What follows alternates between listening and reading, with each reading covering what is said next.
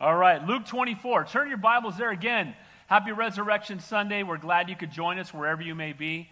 Hey, if you call this your church home, that's wonderful. And again, at the same time, if you're visiting us today, we're glad you're here. We hope you feel welcomed and loved. It's on. All right, Luke 24. So if you were here on Thursday night, we're going to open with a word of prayer. But if you were here on Thursday night, we saw the resurrection, or we saw the prelude to the resurrection, Jesus being crucified. We saw the incredible price that he had to pay. And the reason the price was so heavy is because our sin was so deep, because our sin was so treacherous, because we had separated ourselves from Almighty God. And the only way that sinful man can be restored to holy God is through a holy sacrifice. For thousands of years, the Old Covenant, they made sacrifices pointing to the coming Messiah. And Jesus Christ is the one who came and fulfilled all the prophecy. He was the one that they'd all been waiting for. And then Jesus, as we know, at the end of the last chapter, he had been crucified. His body had been claimed by Joseph of Arimathea. He had been laying in a tomb. He's wrapped in cloths.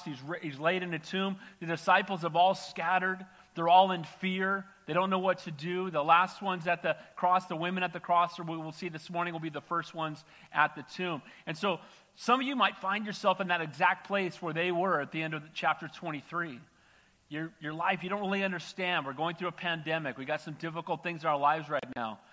And just like they were fearful and didn't know what the future held, you may feel the same way. My prayer at the end of the message today is that we'll have confidence in the fact that God is in control. We may not know what the future holds, but we know who holds the future. And we serve a faithful God, an all-knowing and almighty and all-powerful God. And whatever we're going through right now, God is aware of it. God will use this for his kingdom and his glory if we will but let him. Let's open with a word of prayer, and we'll dig into the word. Heavenly Father, we do thank you, we praise you, we love you, we thank you for your word, that it's living and breathing and sharper than a two-edged sword. And we're thankful today that this biography didn't end in chapter 23. The biography of every other man who's ever lived ends when he dies. But we don't serve a dead God, we serve a risen and living Savior. I pray for those watching today or who may watch later that don't know you, that today would be the day of salvation. Lord, we pray for revival in our nation. Lord, bring us to the end of ourselves, Lord. Help us to look up and put our faith and our hope and our trust in you and you alone. We ask these things in your holy and your precious name we pray. And all God's people said, amen. So we ended chapter 23. And when we saw the end of the chapter, again, Jesus had been taken down from the cross. Jesus had been placed in the tomb. The people were worried. They were fearful. They were scattered. They didn't know what to expect. But Jesus Christ is going to be the one that brings it all back together and prove himself to be God. Last week, on Thursday night, if you were here, I titled the message, How has the cross impacted your life? How has the cross impacted your life? Is this something we do on Easter and Christmas? Are we CEO Christians? And again, if you only come to church at Easter, I'm glad you're here. And I hope you feel welcomed and loved. That being said, Jesus Christ is more than religion. He's a relationship. You either have a relationship with him, you either know him. We can't just know about him, that's not enough. We need to know him in a personal and an intimate way. And we saw in last Thursday's message that you can get online, how has the message impacted your life? We saw Simon of Cyrene who moved from religion to a relationship. We saw those who were weeping because of what was happening to Christ. We saw the two thieves on the cross, how one mocked the Lord in a sense and said, get us down from here, and the other one said, remember me when you enter into your kingdom. And we're all in one of those two camps. We're either telling God what he needs to do to prove to us who he is, or we recognize who he is and we've surrendered our lives to him. And my prayer is that we're like the thief on the cross who the Lord turned to him and said, today you'll be with me in paradise. We saw the centurion who wasn't even a religious man. While the religious leaders, many of them were mocking Jesus, who had cried out for him to be crucified, the centurion recognized just by watching what happened on the cross, seeing how Jesus responded when he was being scourged, seeing how he responded on the cross and the words that he said, seeing that the sky grew dark for 3 hours and then the earth quaked, making it very clear that this was indeed the Son of God. The centurion said, he is the Son of God. While the religious people missed him, a simple soldier recognized him for who he was. He came with that simple faith and was born again. We saw also that it caused the curious and concerned. There were those who were curious and concerned, but they weren't fully committed to the Lord. And they didn't recognize him for who he truly was. And when things got tough, they were scattered. You know, this is a time right now we can be panicked and we can turn to the world for answers, and we can look at the stock market, and we look at our bank accounts and our job situation, and if we've been putting your hope in those things, right now you're fearful, and you should be. But if your hope is in Christ, God has not given us a spirit of fear, but of power and love and a sound mind.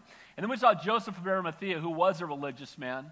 He was a part of the Sanhedrin, and he was one of those religious leaders. And while other religious leaders were crying out, "Crucify him," Joseph was willing to set aside his religious entanglements, because it wasn't a relationship with the Lord, and be identified with Christ. He took his body, which defiled him from the Passover, and he brought that body and he took him to this tomb, fulfilling biblical prophecy. And that's where we pick up this morning in chapter 24. So all four of the Gospels, again, are the good news of Jesus Christ. None of them end with his death. They all continue on.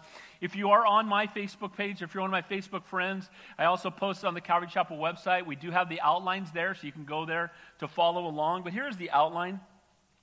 I titled the message, "The Transforming Power of the Resurrection." Because here's the reality. It's not enough that he has risen. Look, if he's a risen Savior, but he has not been invited to live in your heart, it's not going to help you one bit. The fact that we serve a risen and living Savior, we must have surrendered our lives to him. So yes, he is risen, but is he on the throne of your life? So that's the exhortation this morning. So the transforming power of the resurrection, first we're going to see in the first 12 verses, he transformed the perplexed and confused women into bold witnesses of the truth. We're going to see them coming to the cross with embalming fluid, which is something you bring for a dead man. But they're going to get to the tomb and they're going to see that Jesus isn't there. And then the angels are going to tell them that he has risen, reminding them what the Word of God already said. And guys, the reason that we live lacking faith is we forget what the Word of God has already told us. The Word of God is very clearly, Jesus said 7 times just in the Gospel of Luke that he would die and then he would raise from the dead. And yet when he died, nobody expected him to raise from the dead. And the only people that did anything about it were the religious leaders who put guards there to make sure that no one stole his body away and people would think that he had risen from the dead. So the only people that were really listening to that message and understanding it to any degree were the religious leaders and not his followers. And guys, it's not enough. We need to come to that place where we recognize Christ for who he is. So not only did it transform the perplexed and the confused, it transformed the men on the road to Emmaus. We're going to see this with my dad, who's now in heaven. One of his favorite parts of Scripture, we're going to cover that this morning. So Jesus has been crucified. He is the talk of the entire city. It's Passover. Jerusalem has swollen from hundreds of thousands, maybe to millions of people. So the whole entire city is there. They're coming for Passover. It is a huge, huge religious observance and celebration. And these two men are walking away from Jerusalem to Emmaus, and they're having a discussion. And they don't know what to think.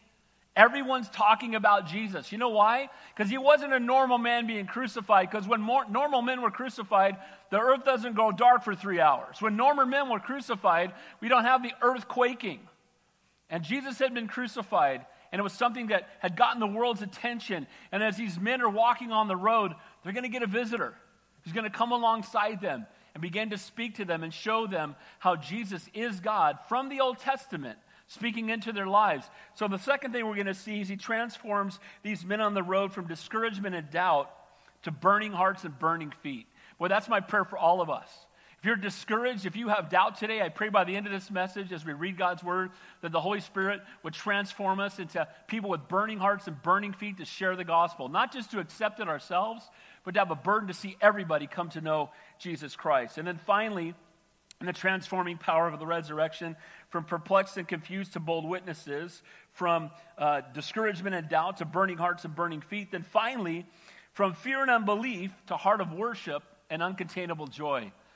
Boy, I often think when I think of all people that went through this, but the one I think of the most, I think the focus is on is Peter. Because see, when we come to this text, Peter's last vision of the Lord, the last time he saw him is when he denied him. He denied him 3 times. He cursed and said he didn't know him. And then he went away and wept bitterly because the 3rd time when he rejected the Lord, his eyes met his Savior's eyes. And he went away, and now he's in hiding. He had said, "I will never deny you, Lord." And now he had just openly denied him. And he thought it was over, and he had no hope. And imagine how those hearts of fear and unbelief, and quickly as soon as he saw the Savior, the joy returned, the worship returned. And maybe you walked away from the Lord, and maybe you feel like you've denied him. Maybe the last time you even thought about him was last Easter.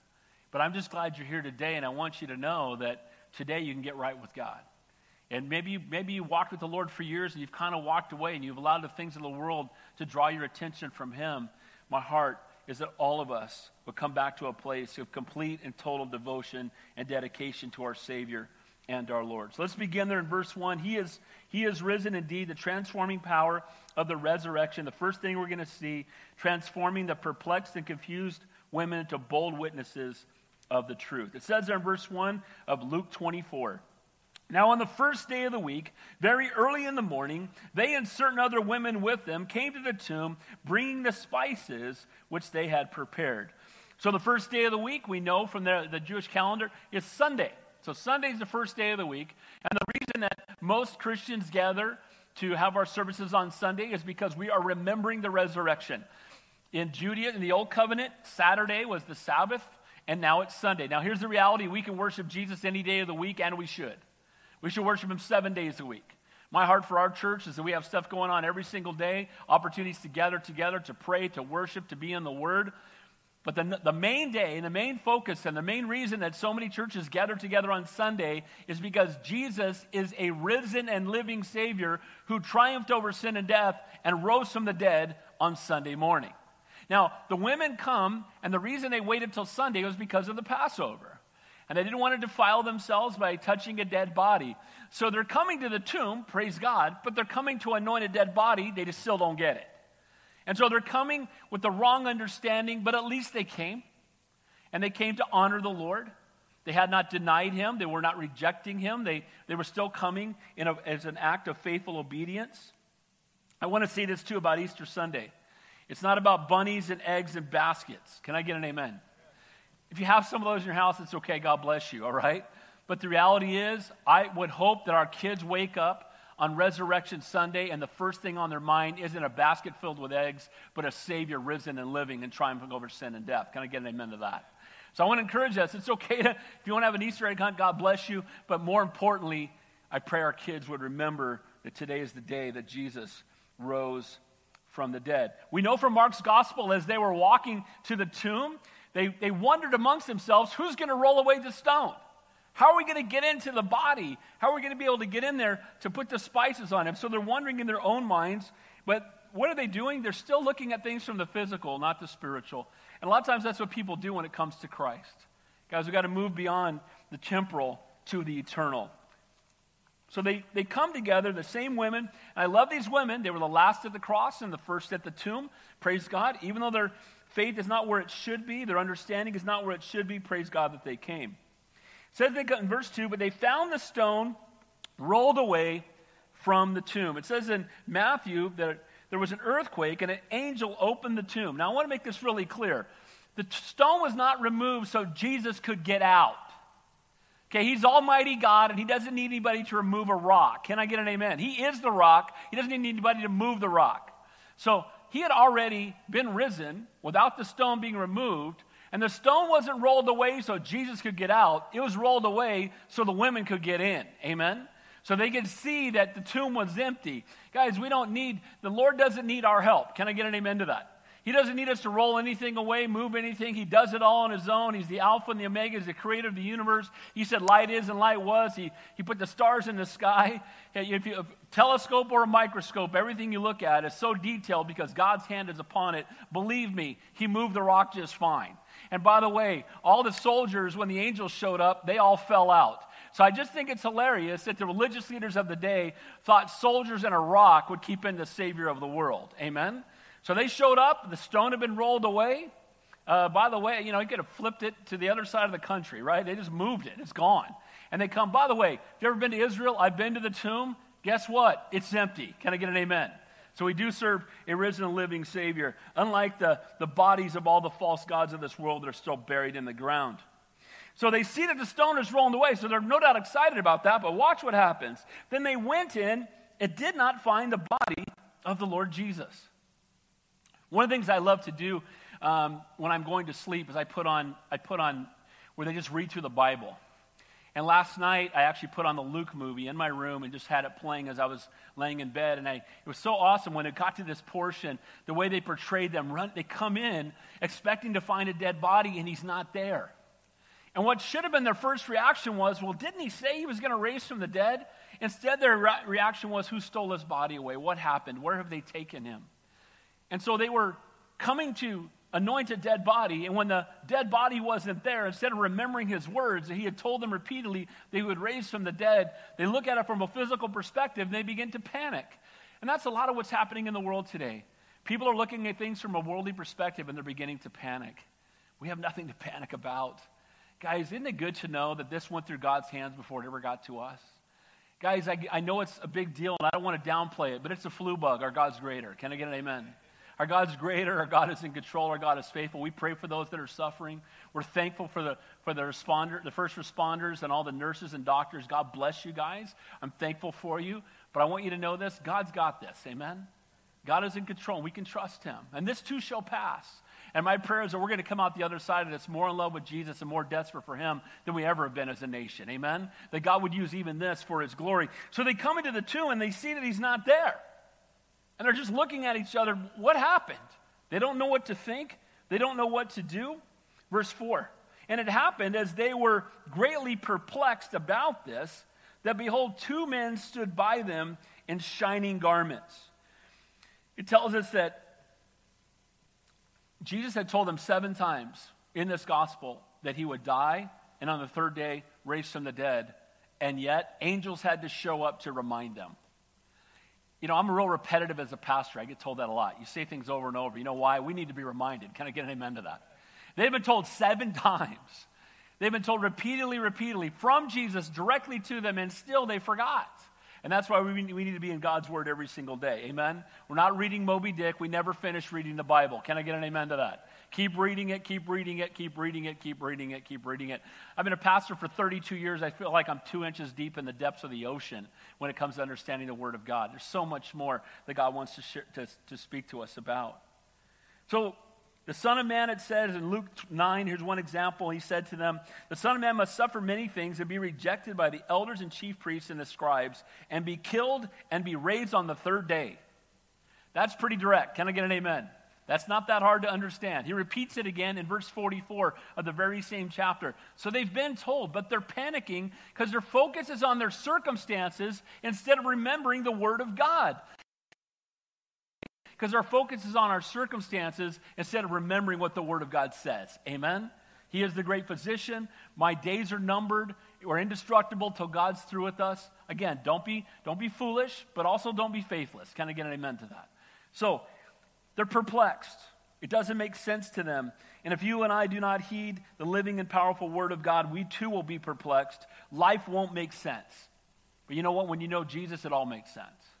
And so verse 5 through 7, he says here, then as they were afraid and bowed their faces to the earth, they said to them, why do you seek the living among the dead? Amen to that. Why are you looking for a dead man? Why are you looking for the living amongst dead people? He's not dead. He's not a dead God. He's not Buddha who's dead. Can I get an amen? He's not Charles Taze Russell, dead. Joseph Smith, Mormon Church, dead. Buddha, dead. Can I get an amen to that? Charles Darwin, if you're putting your faith in the theory of evolution from the goo to the zoo to you, dead.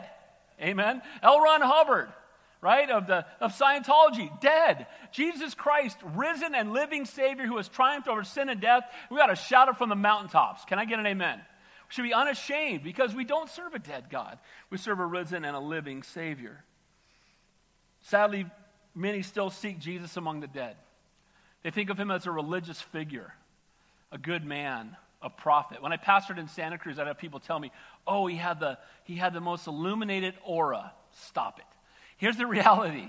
He's far beyond a guru. He's far beyond a prophet. He's far beyond a good man. He's far beyond a good teacher. You know what? If he was just one of those things, we wouldn't even be here today. You know what he is? He's God in human flesh.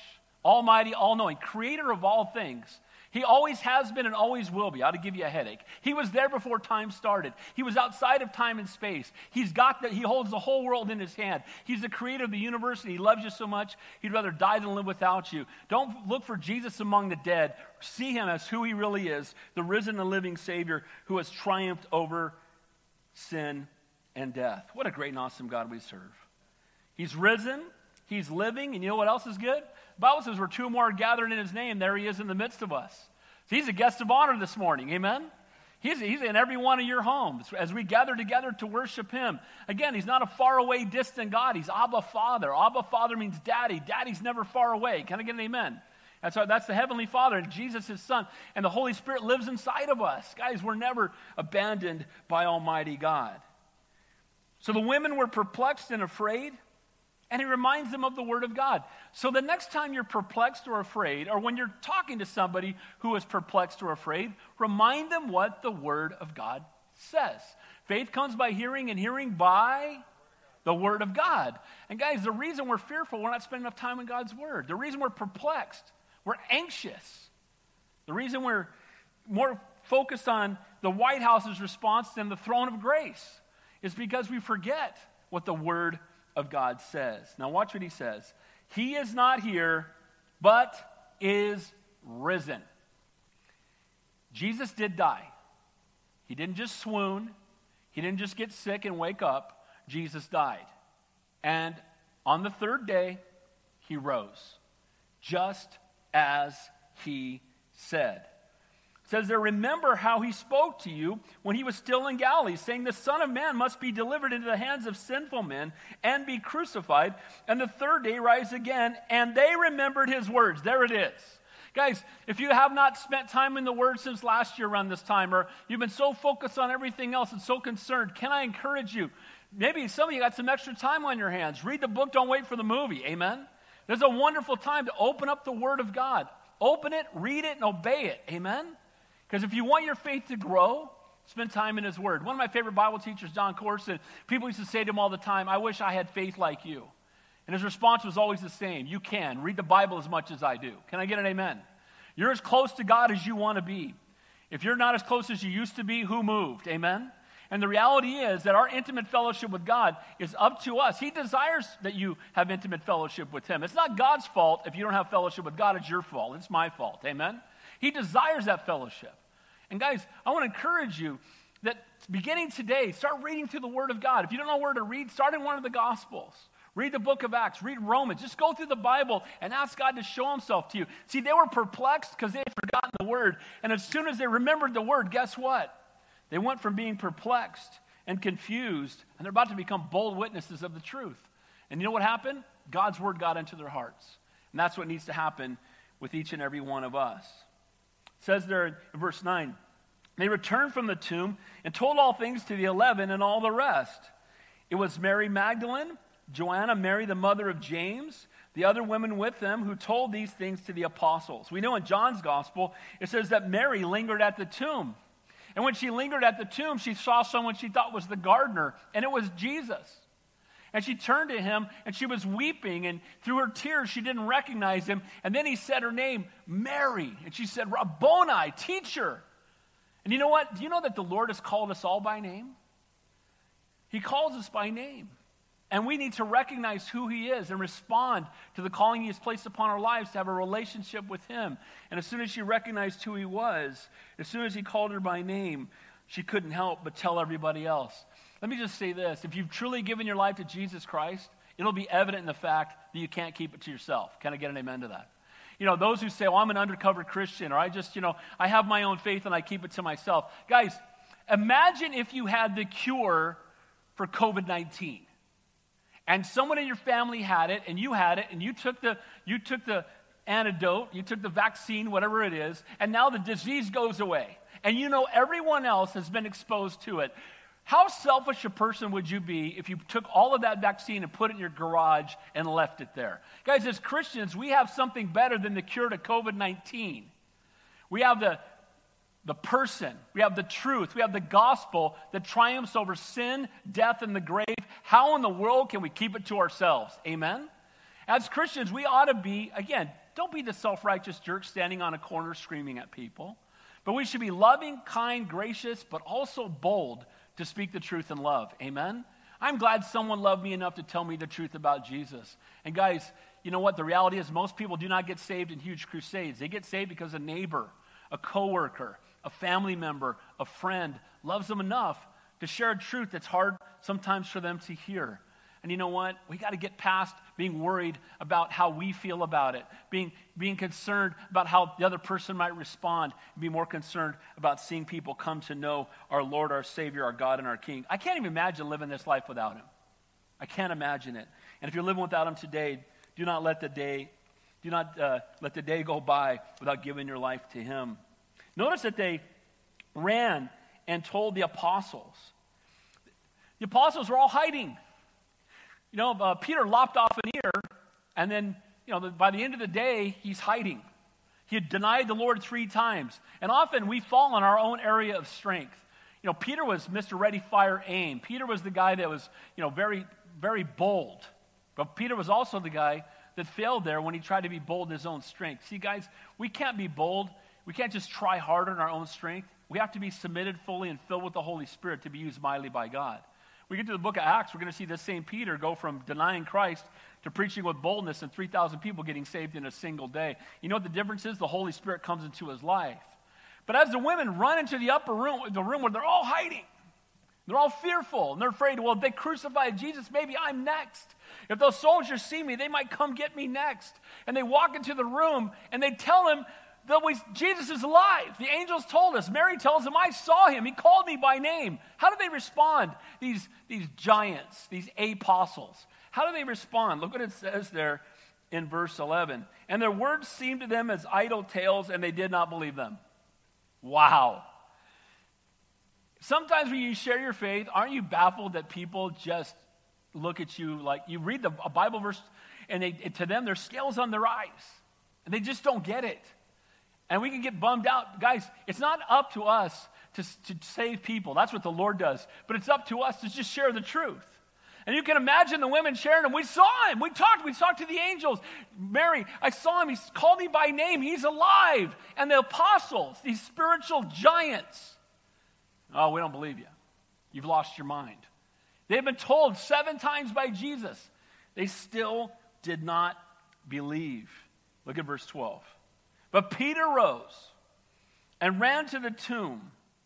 I can imagine Peter running. Often when I read the Bible, I try to put myself in the shoes of every person. And Peter had been weeping because Peter did love the Lord. And Peter had been bold for the Lord in the past. And he had said, I will never deny you. And the last time he saw Jesus, he was dripping in blood. He had been scourged. He was being led away. He'd been beaten. And he's looking in the eyes of the Savior after cursing and saying 3 times that he did not know the Lord. And that was his last memory of his contact with Jesus. And now he's up and he's hiding and he's weeping and he's, probably all but suicide. What does my life even mean anymore? I spent 3 years with my Savior and then I denied him. Why didn't I protect him? All these things running through his mind. And then when you hear that Jesus is risen, can you imagine him running to the tomb just hoping, oh, Lord, please, let this be true. Now, he should have known it was true. But as he's running to the tomb, he's really hoping, please, Lord, do I have another chance? Maybe you've rejected the Lord all your life. You know what? It's never too late. The thief on the cross was moments away from dying. As long as you're breathing in and out, it's never too late to get your life right with the Lord. So here's Peter running to the tomb. And when he gets there, look what happens. He looks, it says, stooping down, he saw the linen clothes lying by themselves. And he marveled. He departed, marveling to himself about what had happened. He saw the blood-stained clothes that were on Jesus' body had been wrapped with by Joseph of Arimathea, but Jesus isn't there. We know from the other Gospels they were folded neatly. And so it didn't look like he'd been unraveled. The clothing was still there, and it was all nice and neat, but it was blood-stained. And what's amazing to me is, when they would go in on the Holy of Holies, the Day of Atonement, into the Holy of Holies, what they saw, the high priest got to do it on Yom Kippur, just him. And he would go into the holy place, and he would sprinkle blood on the center of the Ark of the Covenant. And what's amazing about that is on the edge of each on the Ark of the Covenant, on the mercy seat, is an angel on each end, and blood-stained clothes in the middle. They would have blood on the middle. Do you know what the women saw when they came into the tomb? The two angels were on the end, and there was blood-clothed stains. See, the Ark of the Covenant, 2,000 years, all the years of doing into the Holy of Holies was always pointing to the resurrection. Passover pointed to the cross. The Ark pointed to the resurrection. It's always been about Jesus. Amen? And so as he comes into the tomb, he's perplexed. He doesn't know what to think. So the first thing we saw was transformed, perplexed, confused women into bold witnesses of the truth. Now watch, Jesus has got another divine appointment. And I talk about divine appointments a lot. I believe we have them every day. But the greatest example of a divine appointments is our Savior. He's never too busy, no matter what's going on, to minister to individuals. And I love that heart. Look at verse 13. Now, behold, two of them were traveling that same day to a village called Emmaus, which was 7 miles from Jerusalem, and they talked together all these things which had happened. So the women were perplexed and afraid. The apostles didn't believe, thought the women were insane. Peter marveled, didn't know what to think. 2 of the disciples are on the road to Emmaus on that same day. So it's Easter Sunday. They're not at the tomb looking for a risen Savior. By the way, if they had been obeying, if they had been reading the Word of God and understood what it said, if they had heard what Jesus had said to them and really believed what he had said to them, they would have not been hiding. They would have all been at the tomb on Sunday morning knowing that he was going to raise from the dead. I mean, they've been sitting there with some beach chairs. We're going to watch it. Here it is. It's going to be the best show that's ever happened. They missed it completely. 2 of them are walking on that day. Instead of being at the tomb, they're walking to Emmaus, 7 miles walking. That's, a couple of hours. If you're walking at a normal speed, it could even be 3 hours. If you're just taking a leisurely stroll headed to Emmaus. And as they're walking along the road, on their way out of town, look what happens. So they're talking together about everything that had happened. They're talking about the cross. They're talking about the sky growing dark. They're talking about Jesus having been put into a tomb. They're talking about the Passover season, the end of it. And when all this is happening, all of a sudden as they're walking down the road, look at verse 15. So it was, while they conversed and reasoned, that Jesus himself drew near and went with them. Look who shows up when they're talking about Jesus. The Lord. Do you know that every time you're having a conversation about Jesus with anybody, that the Lord shows up? Can I get an amen to that? When you start sharing your faith with somebody, the Holy Spirit is there. Amen? When you're talking to other people about Jesus, doesn't it just change the whole tone and the environment that you're talking in? Because as soon as we start talking about the Lord, again, 2 or more are gathered, there he is in our midst. So the Lord is there. The Holy Spirit is there. The Lord is speaking. And you know what? They're walking along the road with no hope and no answers and trying to talk about what in the world happened, and what do they see? Jesus comes walking up alongside them. Spend time with them, talking about him, and he will come near to you. When you're seeking the Lord, when you're talking about the Lord, he draws near to you also. Look what it says in verse 16, but their eyes were restrained, and they did not know him. So Jesus purposely made it so they didn't recognize him immediately. And he comes alongside these 2 guys who are having this discussion, walking for 7 miles, perplexed about what's happened. The earth is quaked. Skies grew dark.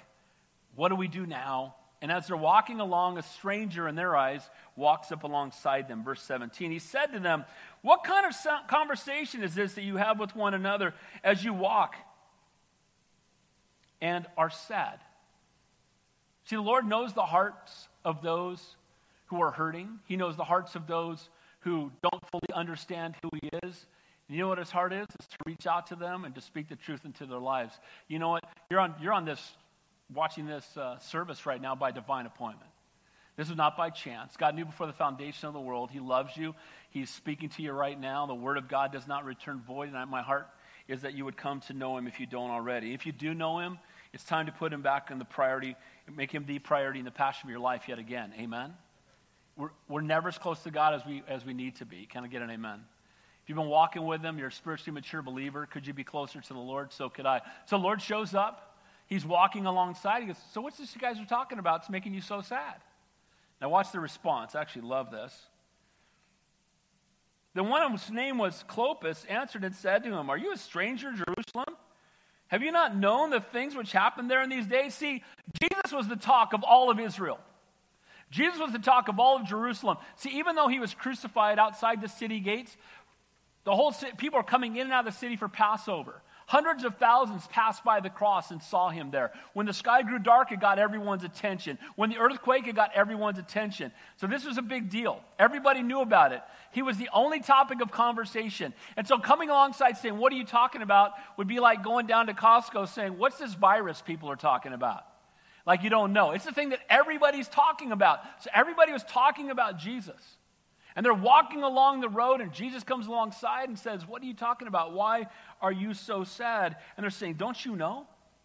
Don't you know what happened in Jerusalem? Verse 19. He said to them, what things? Now I love this. Do you know the Lord will sometimes come to us, and he wants us to confess? Can I get an amen to that? He wants us to share what he has shown us. Does God already know what things? What's the answer? Does God already know when we pray what we need to pray for? What's the answer? He already knows, but he still wants us to pray. Amen? He still wants us to verbalize. He still wants us to say, Lord, I know. So he said, what things are you talking about? He wants them to express their hearts. And here's what they say. They said to him, the things concerning Jesus of Nazareth, who was a prophet, mighty in deed and word before God and all the people, and how the priests and our rulers delivered him to be condemned to death and crucified him. But we were hoping that this is one he was going to redeem Israel. Indeed, besides all this, today is the third day since these things happened. It's not that Jesus didn't know, of course he did. He wanted to hear their hearts, again, much like when you and I pray. Have a knowledge of Jesus, didn't truly understand who he is. Notice what they say to him. They don't say he was the Messiah. They say he was a prophet. He's more than a prophet, amen? He was a good teacher who had a huge impact on Israel. No, he was more than that. He's the creator of the universe.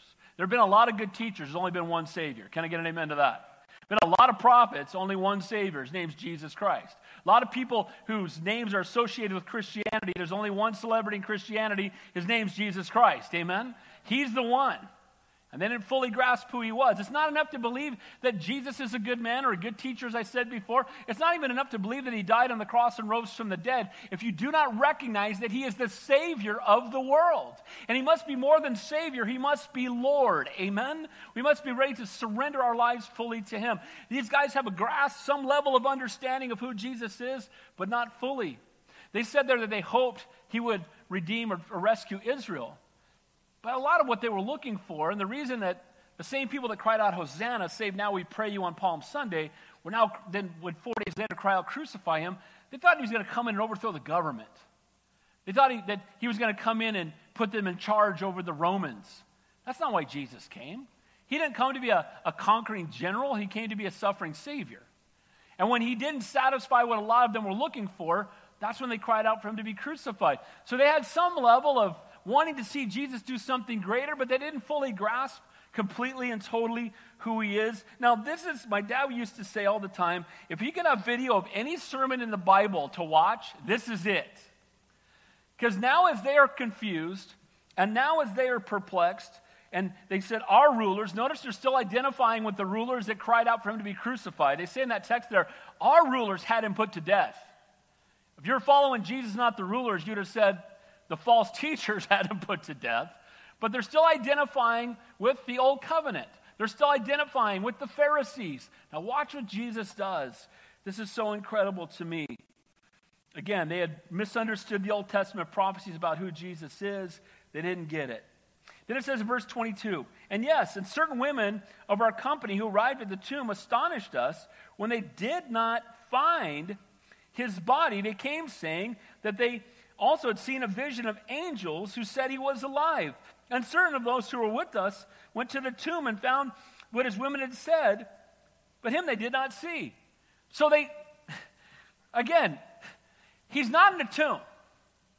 He's risen from the dead. He said he had 7 times. He had told them already. They weren't understanding his word. They're still identifying with the Pharisees. And now they're walking out of town on their way to another city trying to figure out what's going on. And don't you love the graciousness of our Savior that he shows up? Can I get an amen to that? They're talking about him. They're perplexed about him. If you're perplexed about Jesus, I pray after today you'll never be perplexed again. Can I get an amen? That you will know who he is. And not only will you know about him, but you will know him, have intimate fellowship with him. And so they were sad, and they were doubting, and they were discouraged instead of rejoicing. If they had remembered his word, they'd have been rejoicing. He rose just as he said. I can't wait to see what he's going to do next. He's alive. He'll show up at some point. We need to find him. But instead, they're walking out of town. Things didn't turn out the way they wanted. He hadn't overthrown Rome because he had something far greater. Now, watch how Jesus responds. Look at this. Then he said to them, O foolish ones, slow of heart to believe in all that the prophets have spoken. Ought not the Christ have suffered these things and enter into his glory? It wasn't always God's plan that he was going to suffer and die? Wasn't this always his plan? Isn't this what he taught you? And then this, here it is. This verse is one of the greatest verses. Look what it says. And beginning at Moses and all the prophets, he expounded to them in all the scriptures the things concerning himself. Now, this is the video my dad wanted to. Now he's in heaven. He's got to see it. Can I get an amen? But can you imagine walking with Jesus, and they're saying, but yeah, it wasn't what we expected, and yeah, we don't understand. And he calls him foolish because he says, was he supposed to die? And then from Moses, through all the prophets, he told them everything concerning himself. Oh man, how awesome would that message have been? Can I get an amen to that?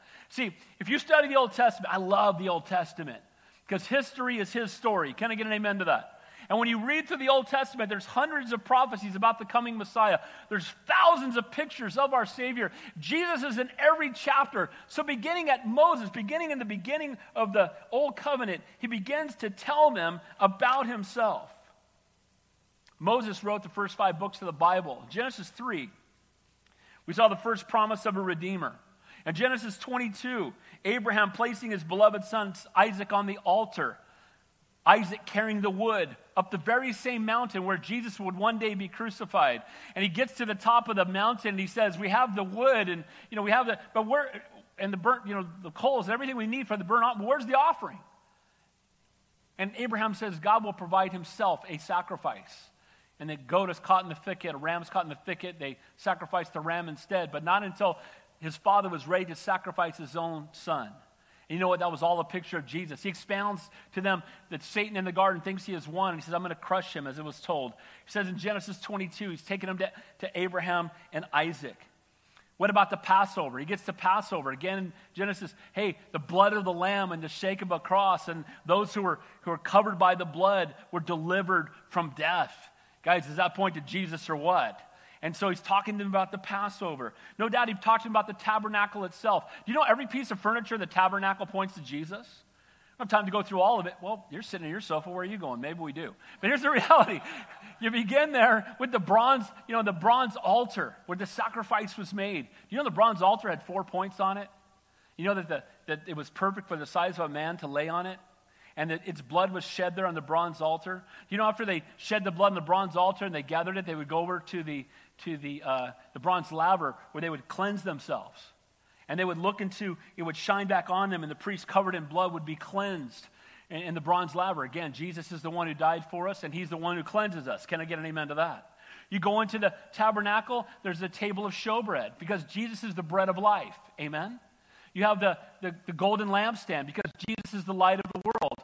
You have the table of incense because he is the one who intercedes between us and God. They would keep that burning 24 hours a day. The incense would spill over into the Holy of Holies. See, Jesus is seated at the right hand of the Father, and he intercedes for us nonstop. Thank you, Lord. Can I get an amen? He's interceding for us right now.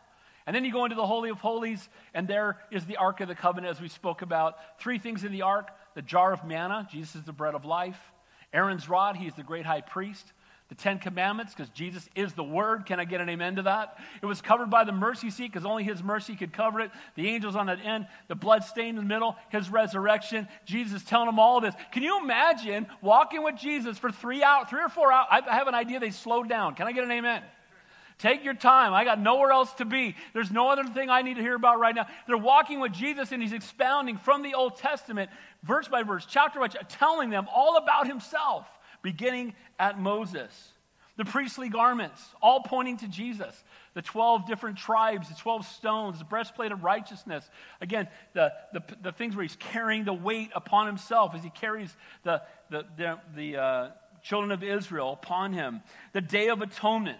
The serpent in the wilderness. Boy, I love this. They were all out and they were complaining against the Lord, and the serpents began to bite them, and the Lord told them to make a a rod and to lift it up. And on that golden rod, they put a serpent. And they held it up. And anybody who looked up at the serpent would be healed. What in the world does that mean? But you know what? Here's what's awesome. The Bible says, he who knew no sin became sin for us. See, that serpent upon the rod, when they look to the one who would be slain in our place, as you look to the cross, that's where you're forgiven. Amen? He who knew no sin became sin for us. He's telling them all about these, one after another, after another, after another. That was me, that was me, that was me, that was me. That pointed to me. That's always been about me. It's always been my plan. What a great and awesome God we serve. That's why you need to read the Old Testament. Can I get an amen to that? In Isaiah 53, it talks about the suffering servant. It describes the crucifixion 700 years before the cross existed perfectly. That's only possible because God wrote it. In Psalm 22 and Psalm 69, prophetic messianic passages, all written centuries earlier and all fulfilled by Jesus Christ. Man, I would love to hear that message, but we can if we will read the Old Testament. Amen? It's all Jesus. And they're walking along the road. Do you think this guy's attitude, do you think they're perplexed anymore? Do you think they're worried anymore? Do you think they're fearful anymore? All of a sudden, their eyes are being opened because the Word of God is being spoken to them by the Word of God. Amen? The key to understanding the Bible is to seeing Jesus on every page. I love another thing that John Corson said. Hermeneutics is the study of Scripture. He goes, we ought to call it hymneutics because we're looking for Him on every page. Can I get an amen to that? We're looking for Jesus always. So here they are walking along and man, hearing the most amazing message. Jesus pointing to himself in every part of the Old Testament. And then look what happens here in verse 28. Then they drew near to the village where they were going, and he indicated that he would go further. But they constrained him, saying, abide with us, for it is toward evening, and the day is far spent. And he went in to stay with them. Yeah, I guess so. You've been hanging out with Jesus. He's been speaking to you for hours. He's revealed who he is himself. They still don't understand that it's Jesus yet. But when this man who's teaching them all these things wants to leave, they want to hang on to him with both hands. Think about Jacob when he wrestled with God and wouldn't let go. And the Lord finally broke him. And you know what? Guys, that ought to be our relationship with the Lord. He shouldn't be an inconvenience we put up with every one Sunday a month or a couple Sundays a year. He should be the one that we love so much we don't want to let him go. Can I get an amen to that? That we just want to be in his presence. We want to spend time in his... By the way, every time I read the Bible, I'm never disappointed. Can I get an amen? Every time I read it. Sometimes the hardest thing to do for any of us is to open the Bible. There's too many distractions in our lives. But guys, when you open it, you read it, it will transform you. If you don't understand it, call somebody who does. Can I get an amen? If you don't understand it yet because you don't know the Lord yet, you got my cell phone number. You can call me anytime. I love to talk about God's Word to anybody, anywhere. And we all ought to be those who study it so much we can share with others the hope that lies within us. So these once discouraged and sad and doubtful had been won by the living and powerful Word of God, and they wanted to know more. They still didn't know who he was. All they knew was that their hearts were burning with them, and they didn't want it to stop. The more time we spend to fellowship with the God of the Word, the more time we spend in the Word of God, the more time we will want to fellowship with the God of the Word. Now watch verse 30 and 31. Now it came to pass, as he sat down at the table with them, he took the bread and blessed it and broke it and gave it to them. Then their eyes were opened and they knew, and he vanished from their sight. They didn't know who he was till the bread was broken. But you know what's amazing to me? When he broke that bread and he handed it to them, what did they see?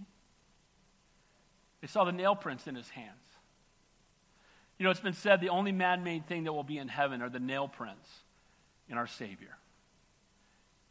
And as soon as the bread was broken, his body broken for us, and he handed it to them and they saw the nail prints in his hands, it's my Savior.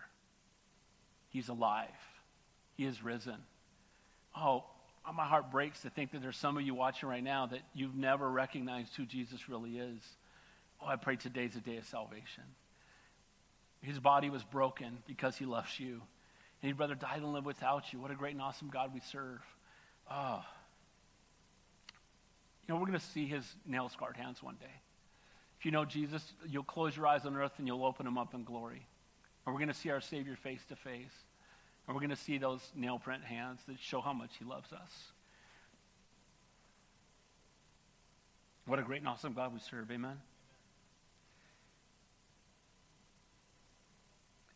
So they've been feeding on the living and breathing word of God. He vanished from their sight. Now watch what they do. I love this. Look at verse 32. So they rose up that very hour and returned to Jerusalem. Let me ask you a question. Do you think they got back to Jerusalem any quicker than they got to Emmaus? I think they went from, as I wrote in the notes, from discouragement and doubt to burning hearts and burning feet. Now that they knew that Jesus was alive, even though they had heard it from the women, they doubted. Even though when they were walking with Jesus, they didn't fully grasp it yet, but they were excited to hear all that they were hearing. But as soon as they saw the nail prints in his hands, as soon as they knew he was a risen and living Savior, they couldn't get back to Jerusalem enough to tell everybody else about him. And that's the mark of somebody who's really understands who Jesus is. We should have burning feet and burning hearts to tell other people. Can I get an amen? And that was their heart as they ran back. They fed on the living, breathing word of God. They were walking with the Lord, and it led to a burning heart. And that's the same for us. If we walk with the Lord, we spend time in his presence, it will lead to a burning heart. Look at verse 33. So they rose up that very hour, returned to Jerusalem, and found the 11 and those who were with them gathered together, saying, "The Lord is risen indeed, and he has appeared to Simon." And then they told about the things that had happened on the road and how he had made known to them in the breaking of bread. So by this time, the Lord has appeared to Peter. Jesus appeared to Peter before the other disciples. You know this in 1 Corinthians 15. And I love our Savior's compassion, because Peter had denied the Lord 3 times, and then the Lord appeared to him. And when he appeared to him, he sat with him and gave him a chance to confess him 3 times. You know, and when he told him to go back and tell them that he had risen, go tell the disciples, and especially Peter. See, the Lord does care for those who are brokenhearted, and he does care for those who may have even rejected him and denied him. Do you know he loves you enough that he still wants to reach out to you, that he still loves you?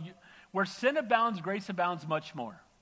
No matter how far away you think you've gotten from God, you can take 1,000,000 steps away, it truly is only 1 step back. He desires to have intimate fellowship with you. He cares about you. He thinks about you. He knows your name. He knows the number of hairs on your head. You are his treasured possession. He would rather die than live without you. Here's Peter, who denied him, who cursed saying he didn't know him, who'd walked away, and Jesus makes a point of, tell my disciples, and especially Peter, that I have risen. How that must have gripped Peter's heart to know it wasn't too late to get right with God. It wasn't too late to be used by God. Guys, no matter what you've done, it's not too late. Let today be the day of salvation, or today be the day of rededication. So point number 2 there, went from the transformed, perplexed women to bold witnesses, transformed men on the road to Emmaus from discouragement and doubt to burning hearts and burning feet. Final point, transforms his disciples from faithless and fearless unbelief to hearts of worship and uncontainable joy. So the word is out. He has risen. It's not just the women that have told him. That should have been enough. The word of God telling them, that should have been enough. Now they've been hearing it. Simon has seen him. And now the 2 men on the road to Emmaus are coming back. They're all talking about him. They're all gathered together, and they're beginning to rejoice. Look what happens. Now as they said these things, Jesus himself stood in the midst of them, and he said to them, "Peace to you." Can you imagine? Peter's talking about, the women are talking about him. The men from the road to Emmaus show up in the room. They're telling them everything, and then Jesus shows up. He just appears in the room. We know from the other text he didn't use the door. Even though he was fully flesh, he had a heavenly body, he could move in. The bodies we're going to have in heaven one day. So here he is. He comes in, he's in their presence, and he says, "Peace to you." Right now, whatever you're going through, the Lord is appearing to you, and he says, "Peace to you." You know, we can have peace because we know the Prince of Peace. No matter what conflict you maybe feel like you're going through right now, do you know that God is in control and he's faithful? He's greater than the coronavirus all day. Can I get an amen to that? He's greater than your financial issues, your health issues, the struggles you're going through in life. He's a great and awesome God. I can't imagine going through it without him. And now he would say to you, "I'm here. I love you. Peace to you." Now notice how they respond. But they were terrified and frightened and supposed they had seen a spirit. They still don't fully get it. But I love this. Now what does he do? They look and they see him, and again, I imagine if Jesus showed, now he won't do this because we know when he comes back, we'll all know it. Can I get an amen? But if he showed in this room right now, I think we might take a step back before he took a step forward. Can I get an amen? Whoa, right? And so here they are. They're kind of amazed. But then watch what happens. I love this. He said to them, "Why are you troubled? And why do doubts arise in your hearts? Behold my hands and my feet, it is I myself. Handle me and see, for a spirit does not have flesh and bones, as you see I have. You know how they knew it was really Jesus? They touched him. And we need to get to that place where it goes beyond this distant relationship with a faraway Savior to having intimate fellowship with Almighty God. And once they touched him, they knew it was him. Now, it's also interesting. I want to point this out. If you Bible study, scholars, Bible people that study the Word of God, a lot of cults say that Jesus only appeared in spirit. They need to read that verse, and that's wiped out. Can I get an amen to that? He said, come and touch me and see. I've still made of flesh. I have truly risen from the dead. And again, it's been said the only things that we're going to have in heaven that are man-made are the scars, and they were able to touch the scars on his body. And then it says, when he said this, he showed them his hands and his feet. But while they still did not believe for joy and marveled, he said to them, have you any food here? So they were marveling and blown away, and they still weren't really sure, is this really happening? They're so blown away by seeing Jesus face to face. He'd been on the cross, he'd been in the tomb, and now he's standing in front of them. They're still struggling with it. And then he says, got any food here? So they gave him a piece of broiled fish. He was not a vegetarian, thank you, Jesus. And some honeycomb. And he took it and ate it in their presence. So Jesus, in his glorified body, ate. We're going to eat in heaven. No cholesterol, thank you, Jesus. Amen? But here's the reality. He proves that he's still fully man. That while he is fully God, he was still fully man. And he sat with them, and he was in his flesh, and he ate with them, and he was near them. And they had gone from a place of despair because he had been on the cross, because the Savior of the world in their mind had died. And the reality was, it was always his plan. He's fulfilled it. He's proved himself to be God, and he's back in their midst. And guys, here's the good news. Jesus is in our midst. And his Holy Spirit lives inside of us. And he will never leave us nor forsake us. And there's a day coming really soon where we're going to get to see his nail print hands and the nails in his feet and the depths of his love for us. And my prayer is that for all of us, today would indeed be the day of salvation. Let's finish up. And then he said to them, these are the words the words I spoke to you when I was still with you, that all things must be fulfilled which were written in the law of Moses and the prophets and the Psalms concerning me. Again, he goes back and reminds them, maybe much like on the road to Emmaus, everything about himself. That all the things that you saw happen had been prophesied beforehand. So here's the difference between Jesus and every other Messiah. No fulfilled prophecies for any of them. Can I get an amen? Jesus, over and over, born in Bethlehem, born of a virgin, described as being crucified before crucifixion existed, and we could sit here and talk about it all day long. Prophecy after prophecy after prophecy, raised in Nazareth. We can go on, and all of them pointing to the Lord, and he fulfills them all. Guys, we don't check our brains at the door when we put our faith in Jesus Christ. We don't believe in spite of the evidence. That would be superstition. Prophetically, archaeologically, every time they turn over a shovel of dirt in the Middle East, more proof that Jesus is who he says he is. Can I get an amen to that? They're discovering cities that they say didn't exist that Jesus talked about. They're there. Can I get an amen? So the Word of God is true. By the way, scientists think they got it all figured out. He's omniscience. Amen? He's a definition of scientist. Scientists change their mind. God does it. By the way, it said he looked down upon the circumference of the earth when everybody else thought the world was still flat. The scientists are way behind God. Can I get an amen to that? Now look, I believe in science. I'm all for it. But Jesus is the answer to all of it. Amen? When the scientists conflict with the Word of God, the scientist is always wrong and the Word of God is always right. Amen? Just give it some more time and we'll figure it out. And again, evolution, lie of the devil. The Word of God is true. And Jesus points to himself, saying, this all had to happen. It was fulfilled in me. Finally, he opened their understanding that they might comprehend the Scriptures. Isn't it good to know that the Lord has already opened our understanding that we might comprehend the Scriptures? They walked with him for 3 years and didn't fully get it. And as soon as you're born again, the Holy Spirit comes to live inside of you and gives you understanding, removes the veil from your eyes. And he said to them, thus it is written, and thus it was necessary for the Christ to suffer, and to rise from the dead on the third day, and that repentance and remission of sins should be preached in his name to all nations, beginning at Jerusalem. So what is it we're supposed to be preaching as Christians? Are we supposed to be preaching social justice? Are we supposed to be preaching your best life now? Are we supposed to be preaching, how to get rich, or how to manipulate God, or seed giving, or what's the message of the church? What are we supposed to be preaching? Well, I think Jesus is a good one to give us instruction. Can I get an amen? And here's what he said. Let me read that to you again. He said, "Rise on the third day, and that repentance and remission of sins should be preached in his name to all nations." We preach repentance, the need for forgiveness of sin, in the name of Jesus to everyone breathing on the planet. Can I get an amen? That's what Jesus has commanded. Guys, we need to get back to preaching the message that Jesus taught. Repent, for the kingdom of heaven is at hand. John the Baptist taught it. Repent, for the kingdom of heaven is at hand. Peter taught it. Paul taught it. We need to teach it. Can I get an amen? Too many churches have become religious country clubs where all they do is tell you how wonderful you are. Guess what? You're not wonderful. You're a sinner in desperate need of a Savior, just like me. Amen? Jesus died on the cross and redeemed us. He knows me best, all the worst, wicked, most vile things I've ever done, and he loves me most, and the same is true for you. And guys, it's not about us coming to Jesus so he'll give us stuff. We're coming to Jesus because we desperately need to be forgiven. Amen? Because we're all sinners that have been separated from Almighty God. That God can't have one sin in heaven, or he's got earth part two. And redemption only comes through the blood of Christ upon the cross of Calvary. There's no other name under heaven by which men must be saved. There are none righteous, no, not one. You cannot get into heaven by doing good works because you're not good enough, and neither am I. There's only been one who's good who's ever lived, and his name is Jesus Christ. And the one who is good suffered and died so all of us who are bad can be forgiven. What a great and awesome God we serve. Can I get an amen? And he's proven all this to be true because he rose from the dead on the third day.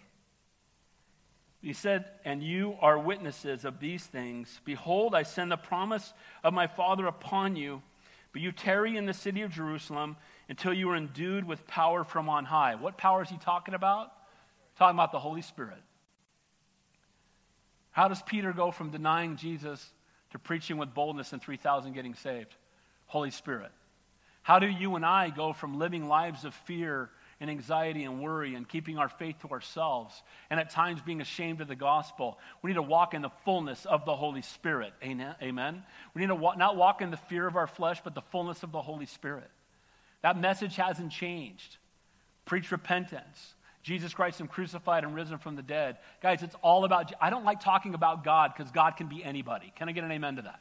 That can be a God of our own creation. It's Jesus, Jesus, Jesus, Jesus. Amen? No other name under heaven. He is Yeshua. The Lord is salvation. He's the one we've been waiting for. He is the only hope, the only answer. Guys, he's the cure for the coronavirus. He's the cure for what ails us. He is the answer. He is our hope. He is our Redeemer. You can be forgiven. Your life can be transformed. Let today be the day of salvation. And he led them out, it says, as far as Bethany, and he lifted up his hands and blessed them. And now it came to pass while he blessed them that he parted from them and was carried up into heaven, and they worshiped him and returned to Jerusalem with great joy. I guess so. Guys, once you recognize Jesus for who he really is, not just a prophet, not just someone who you thought was going to overthrow the government, not just somebody you think is going to fix your problems, but when you recognize that he is the King of Kings and the Lord of Lords, that he suffered and died in your place so you might have eternal life, you can't help but worship him. You can't help but be filled with joy. The fruit of the Holy Spirit is love, joy, peace, kindness. Guys, joy is not based on your circumstances. That's temporary happiness. A lot of people aren't happy right now because our circumstances are not good. We're going through a group trial together. But the Word of God says we can count it all joy when we fall into various trials. God's using it to conform us more to the image of his Son. And guys, we can worship the Lord no matter what's going on around us. We can have joy no matter what our circumstances are because we know the one who sits on the throne. And we know the promise that we have of eternal life. And the Holy Spirit lives inside of us. And he will never leave you. He will never forsake you. He has not given you a spirit of fear, but of power and love and a sound mind. What a great and awesome God we serve. Amen? I just want to say hallelujah from the rooftops. Amen? And we got to get past keeping this to ourselves. They worshiped him with great joy, and they were continually in the temple praising and blessing God. Amen. They couldn't get enough of Jesus. They didn't get burnt out on Jesus. You know, our churches I've pastored, I always want to have church 7 nights. I just said, I want to have church all the time. People say, don't you get burnt out on Jesus? No. Don't you get burnt out on Netflix? Can I get an amen? Don't you get burnt out on sports? Get rid of it. Don't you get burnt out on other stuff that's perishing? If you love Jesus, you'll never get burnt out on Jesus because he doesn't burn out. Can I get an amen to that? We need more of him, no matter where you are with the Lord. The last thing Jesus did was bless them. He's ascending into heaven and he blesses them. You know what the Lord wants to do? If you're giving your life to him, he wants to bless you. And I'm not talking about stuff. He wants to pour out his Spirit upon you. He wants to give you that joy and that peace that surpasses all understanding. He's a great and an awesome God. Hey, if you're at home and you're going to take communion with us, go get your stuff. Amen? So we're going to take communion now. And I can't think of a more perfect time to do it than as we celebrate the resurrection of our Savior. If the worship team will come on up.